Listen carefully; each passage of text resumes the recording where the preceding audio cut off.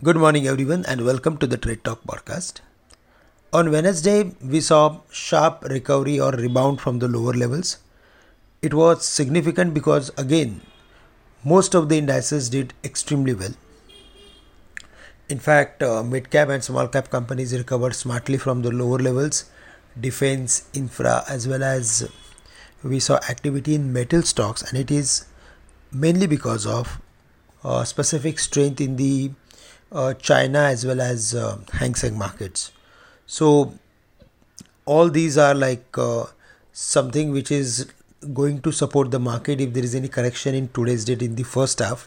But if we see the market is staying below the levels of 21,300, then we can expect further more weakness. It's a monthly expiry, and that's the reason we are expecting huge volatility during the day. 21,550, 21,450 will be immediate resistance zone for the market, and anything above 21,550 or around 550 should be the area where again we can expect profit taking in the market. Broadly, we are of the view that if we see the market is opening above 21,500 or around 21,500, then there we should look for taking profit on long positions. Let the market survive above the levels of 21,550. That will lift the market towards 21,600 or 650. But in case if we see the market is sustaining below 21,300, then we can expect further more weakness towards 21,200 or 21,100 in the worst case scenario. So we need to be a little bit careful while adding long position at higher levels. For the Bank Nifty, there also we saw smart recovery after hitting the expected levels of 44,600, 700, where the Bank Nifty was having support of 200 days simple moving average. Now from here onwards, 45,000 is going to act as immediate support. Below that, again we can expect gradual weakness towards 44,800 or 700. But in the best case scenario, the Bank Nifty may again move towards 45,500 if it manages to surpass the level of 45,300. So at higher levels we need to be careful.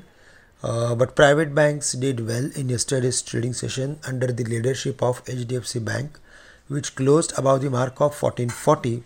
So the next level to watch out for would be 1475, 1480, where it has spent maximum time.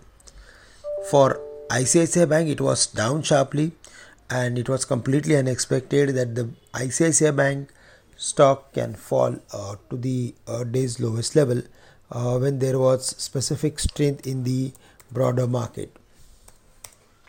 So there also we feel that it is going to remain in a range, but close to 985, 980 the stock is having excellent support, and if there is a medium to long term view, then certainly we should look for adding ICICI Bank also to the positional portfolio.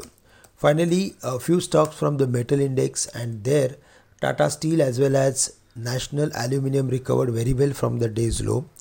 Tata Steel managed to cross the level of 135, which is positive.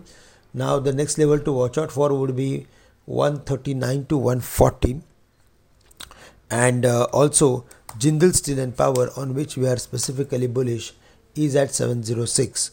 So there also we feel further more activity towards 740-45 if we see rally in the metal companies.